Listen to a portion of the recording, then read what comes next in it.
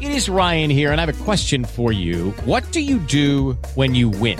Like, are you a fist pumper, a woohooer, a hand clapper, a high fiver? I kind of like the high five, but if you want to hone in on those winning moves, check out Chumba Casino. At ChumbaCasino.com, choose from hundreds of social casino-style games for your chance to redeem serious cash prizes. There are new game releases weekly, plus free daily bonuses. So don't wait. Start having the most fun ever at ChumbaCasino.com. No purchase necessary. VGW Group. Void where prohibited by law. See terms and conditions. 18+.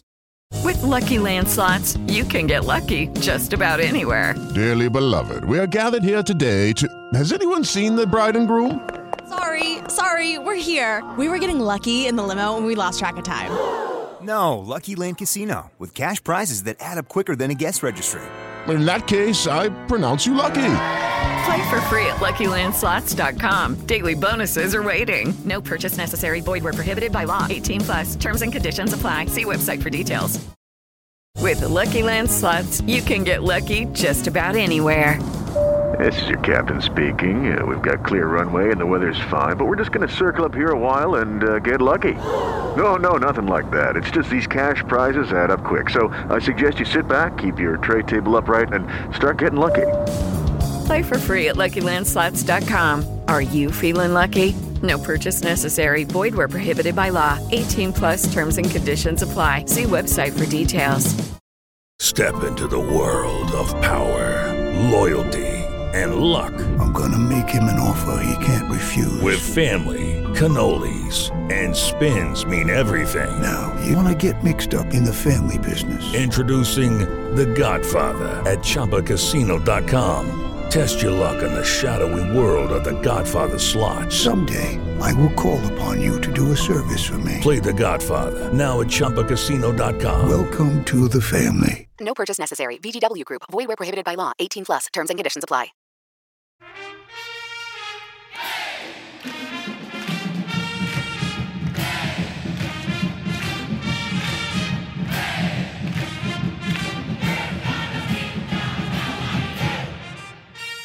Hello, Duke fans, and welcome to episode 13 of DBR Bites. Spooky. I am your host for this episode. I am Sam Klein. We are recording this right after we recorded the preview for the Syracuse game, so I am joined only by Jason Evans and not by Donald Wine. Jason, what's up, man? Not a lot, man. I'm looking forward. We got some interesting topics to discuss here.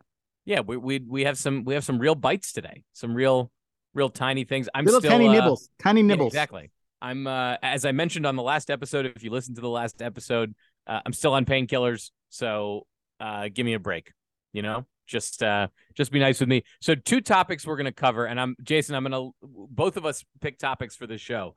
Jason, I'm going to let your topic come first.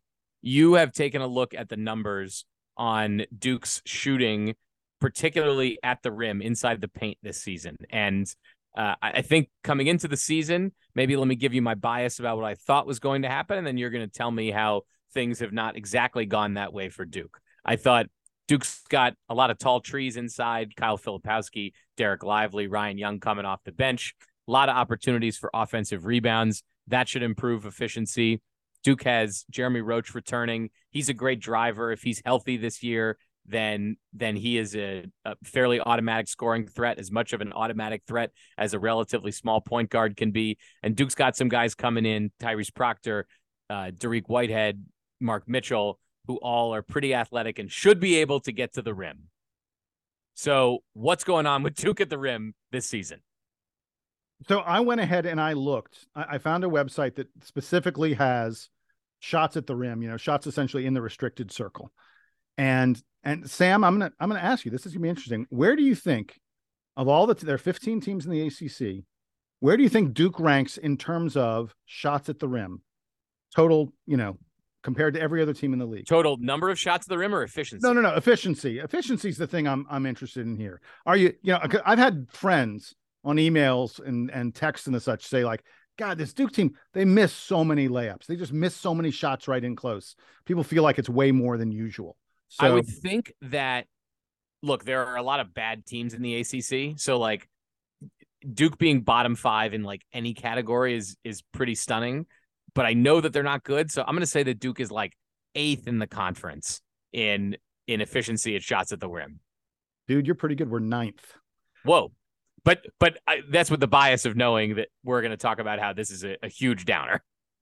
Yeah, I mean, it's not a huge downer, but it's problematic. Let's just put it that way. Duke is 9th in the ACC in terms of number of shots, not number of shots, but percentage of shots we hit at the rim. Duke hits about 64.7% of our shots at the rim.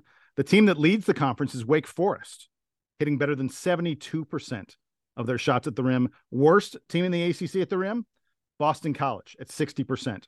Now, one of the interesting things to me that I noticed when I was mapping out all the ACC teams is that there's no way to say that the ability to hit shots in close is a definitive proof of whether you're a good team or a bad team.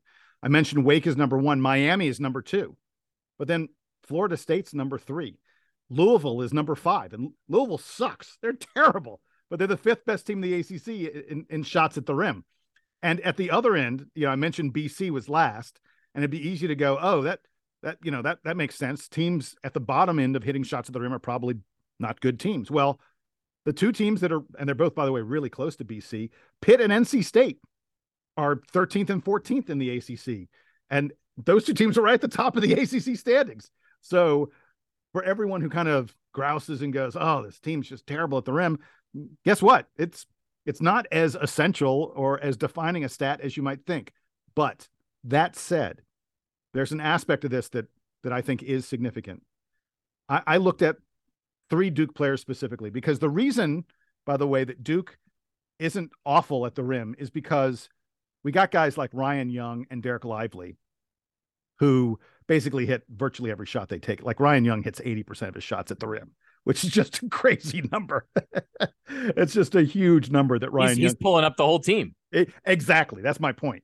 That Ryan Young is doing, and Derek Lively's right at 70, or just a little under 75%. So those two guys are making a huge difference in what Duke is shooting at the rim. There are some Duke guys who you would think would be a lot better. Like, let me give you one of them. Kyle Filipowski, 7'1", almost always matched against someone considerably smaller than him. Kyle Filipowski's numbers at the rim, he's just hitting 60.8%, just 60% of his shots at the rim. I went ahead and I looked at similar kind of players, guys mostly in the ACC, but also nationally, to see if I could find someone who shoots worse than Kyle Filipowski's 60% at the rim. And Sam, I got news for you. There ain't many of them. I mean, go ahead and name like a big man in the ACC.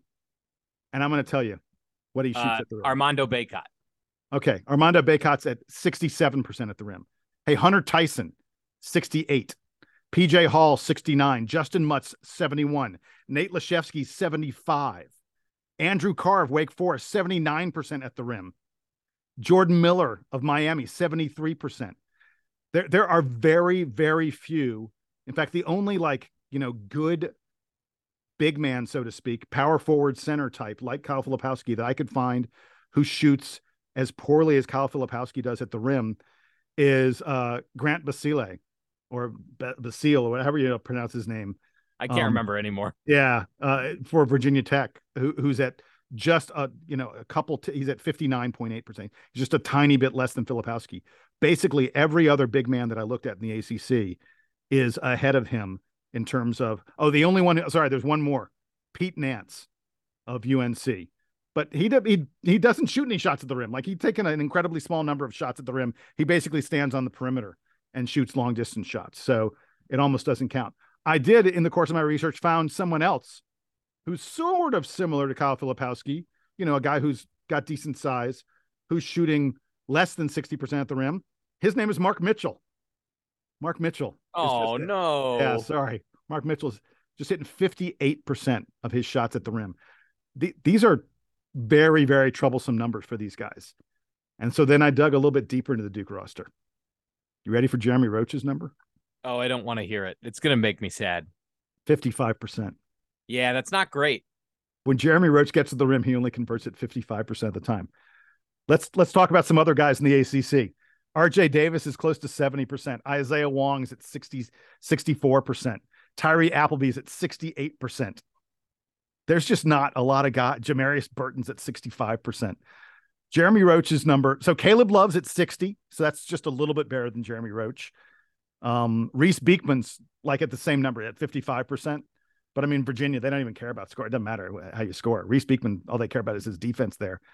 They're just, again, there are very, very few prominent guards in the ACC who shoot as poorly at the rim as Jeremy Roach does. So basically, in Roach and Filipowski, you have the two guys on Duke have the highest usage rates. Those are the guys who are taking the most shots.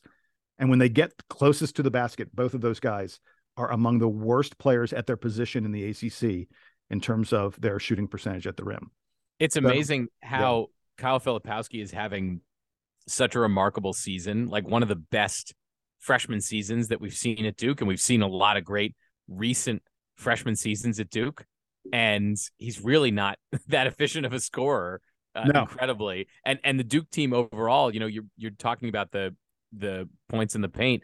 Duke is also not shooting the ball great this year. Basically, the whole offense this year in terms of, you know, creating points, it's all just offensive rebounding and giving themselves extra attempts and then getting fouled and taking free throws, where Duke is actually pretty good. But otherwise, it's been a rough go of it, which is why Duke's offense is rated so poorly. Yeah. Hey, why don't you move? I gave everybody a bunch of numbers. Why don't you give them a bunch of theory? Let's talk a little about your story. This episode of the Duke Basketball Roundup is sponsored by BetterHelp. Springtime is the season that's supposed to feel like a new beginning. We have better weather, and it feels like everyone gains a boost of energy. However, for many, leaving winter behind doesn't always mean that their mood lightens up with the extra sunlight. We all carry around stress, and that stress can build as more events get added to your calendar. That's certainly true, Donald. And with the amount of social gatherings increasing with the improving weather and more daylight, there's more pressure to be on when you're interacting with family, friends, coworkers, even strangers, even when stress has you a little bit down. And for some, getting advice from a therapist can help you tackle some of that stress without affecting you or the people you care about. That's what BetterHelp is all about. It's entirely online, and it's designed to be therapy that's convenient, flexible, and suited to your schedule. You just fill out a brief questionnaire and get matched with a professional, licensed therapist. And you can switch therapists anytime you want. So if you're thinking of starting therapy, give BetterHelp a try and find your social sweet spot. Visit betterhelp.com/Duke Roundup today to get 10% off your first month. That's BetterHelp, HELP.com/Duke Roundup.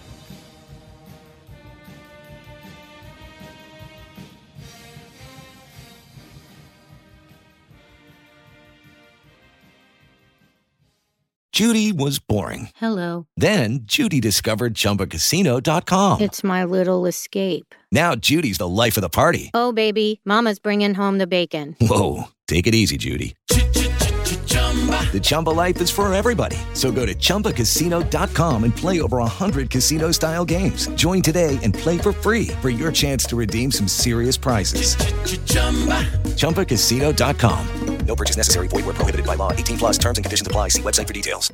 Hey guys, it is Ryan. I'm not sure if you know this about me, but I'm a bit of a fun fanatic when I can. I like to work, but I like fun too. It's a thing. And now the truth is out there. I can tell you about my favorite place to have fun. Chumba Casino. They have hundreds of social casino style games to choose from with new games released each week. You can play for free anytime, anywhere. And each day brings a new chance to collect daily bonuses. So join me in the fun. Sign up now at ChumbaCasino.com. No purchase necessary. VGW. Void where prohibited by law. See terms and conditions. 18+. With Lucky Land Slots, you can get lucky just about anywhere. Dearly beloved, we are gathered here today to... Has anyone seen the bride and groom? Sorry, we're here. We were getting lucky in the limo and we lost track of time.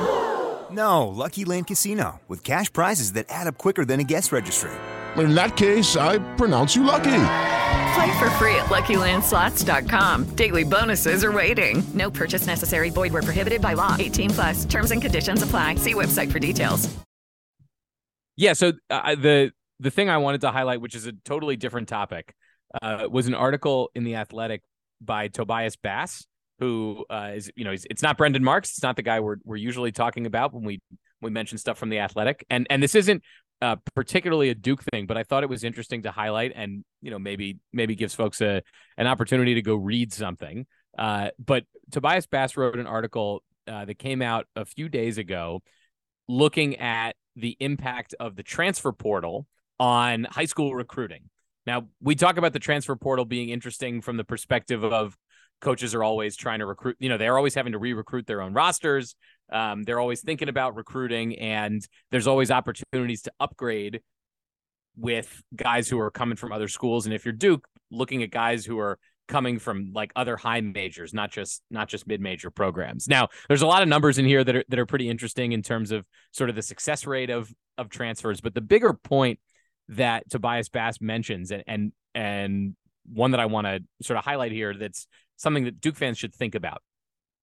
He mentions that there were 1,700 men's college basketball players who put their names in the transfer portal last year, which tells you, I mean, that's a lot, right? It used to be before you could just transfer freely, maybe only a couple hundred guys a year would transfer schools. They'd have to sit out. It was a whole to do, and it was typically not something that big time programs looked for as a way to recruit players. But what the writer here highlights, he asks, is this the coincidence or a new trend? And I'm going to get to the high school aspect of this now. He says a major reason for this change is that college coaches no longer value high school players the same way they used to. They would rather, quote, stay old by landing players through the transfer portal instead. Why get a player you have to wait to develop and adjust to college life when you can get someone who has already been through that process? Now, this is what's interesting, I think, for Duke fans. Duke is not going to stop recruiting five-star guys. Jon Scheyer is very good at it. And despite some of the challenges this year and despite the challenges with some of the guys in recent years, Jon Scheyer has demonstrated this is one of the ways that he likes building the roster. However, well, Sam, I was going to say the article makes the point that, if you're talking about McDonald's All-Americans, if you're talking about guys who are, top 40, top 30 kind of recruits, every program still wants guys with that kind of talent. The article is really talking about guys like outside the top 50, top 100. Right. This is where this is where it's now becoming challenging for high school players, and where you're seeing a lot more mid-majors get guys who are in the top 50. And it feels like this is a trend that is continuing, because you can either get a 4-star recruit or you can get Ryan Young. And if you ask Duke fans today, like, who are the biggest pickups for Duke this season? I think it's Kyle Filipowski. One, he was a top 5 recruit. And then it's Ryan Young, who was not a top 5 recruit. He was not considered a premium player when he went and committed to Northwestern, and has been one of the most productive players for Duke at both ends of the court this season. So, I mean, look, I think Tyrese Proctor and Derek Lively might have something to say about that, and Derek White but the bottom line is your point, even if it doesn't necessarily exactly apply to Duke, certainly applies to a lot of other programs. And look, the one to talk about the most is, a program like a Miami, or especially like a Wake Forest may be about to have back-to-back ACC players of the year from guys that they pulled out of the portal in Tyree Appleby. And the other part of this that's interesting that he highlights in the article is how high school players are now committing earlier, because, the portal season, I think, used to be when not, I don't think that recruiting transfers was ever taboo, but it was certainly looked on as a secondary recruiting form. And you'd only start thinking about it in April, like after the season was over. And it was like, oh, I gotta plug a hole, and this guy happens to be available. We have the right graduate program for him. Now guys are talking about it earlier in the year. And so the conversation in the article is about how some of these high school players, if you're a high school player, if you're a 4-star who's in the back half of the top 100, you are trying to commit before your senior year, because once that season starts, the college coaches are looking around at who might be available and who's having good seasons in the mid-major ranks or in the low high major ranks that might want to upgrade for next year.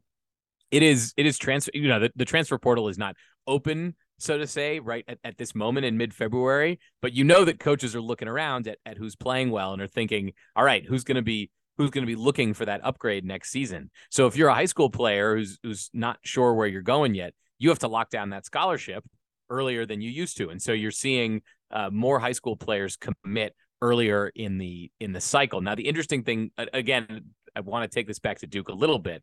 Interesting thing for Duke is that Duke is usually able to convert most of the guys that they recruit. And in recent years, it feels like Duke has come on later to a lot of big players. Not clear that they can get away with that with everybody, because now there are guys who will be already committed and locked into, they might not be going to another blue blood, but they're like, you know what, Virginia Tech already recruited me. They were talking to me junior year, and I'm in with them. So that's the plan. Or I'm committed to insert your other sort of middling program. I'm committed to Penn State. I'm committed to wherever it is. So it's an interesting article. I think folks should go check it out. Yeah, and it has you already mentioned there's a ton of stats in it. There's a ton of numbers, comparisons of how different guys do, but you don't need to look very far in the ACC to find programs who have been hugely impacted by the portal. I mean, Pittsburgh, I think Pitt has as good a chance of anybody of winning the ACC this season. I know that a lot of people may favor Virginia, but I actually think Pitt is right in there, right with them. Jamarius Burton, Blake Hinson, Nellie Cummings, arguably their three best players this year are all guys who came in through the portal. I think Burton came in 2 years ago, but Hinson and Cummings, they're first year players in the Pitt program. Just out of the blue, these guys have turned Pitt into a team that was projected to be 13th in the ACC and instead is sitting right now tied for first place. And we've talked about it at so many different, even Clemson, which is a program that was just full of guys who were returning to that Clemson program. They brought in Brevin Galloway, who's a key, huge player for them through the transfer portal. And it's a way that programs are able to, you mentioned this is the most important thing, stay old. There's just especially with the extra COVID year that a lot of guys have. Duke with their freshmen has 18 and 19-year-olds, and we're playing against teams with 23 and even 24-year-olds. And it's like, it's common. That's like not unusual. There was a time when you were like, oh, this team has a guy who's 22, 23. You're like, oh, that's worth highlighting. Now a 23-year-old is like the average Notre Dame player is 23, I think. It's crazy. The COVID year also adds a huge level of complication to this, because at the end of the COVID season, they said, oh, guys who got their season, everybody who was playing college basketball gets an extra year during COVID gets an extra year, which is great for the opportunities to play more.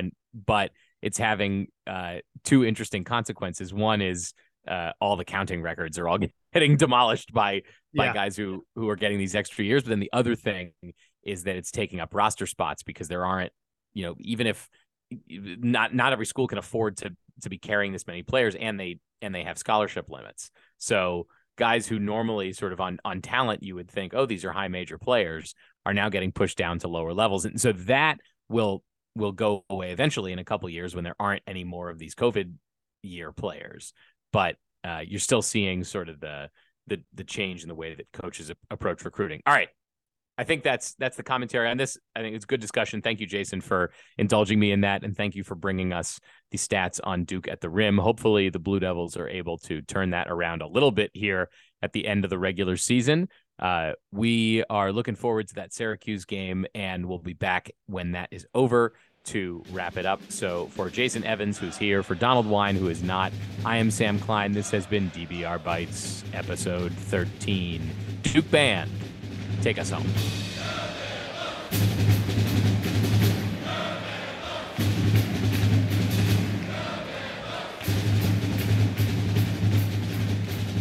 Can I tell you that when I look up a guy that says he's from Maryland and his name is Judah Mintz, I really thought Syracuse had a Jewish player on their team, and he's not Jewish, turns out. Not a lot of Jewish guys in college basketball these days. Not John Shire. Not true. Not in Absolutely. College basketball. He's coaching in it. Certainly. Connection. Judah Mintz, not Jewish.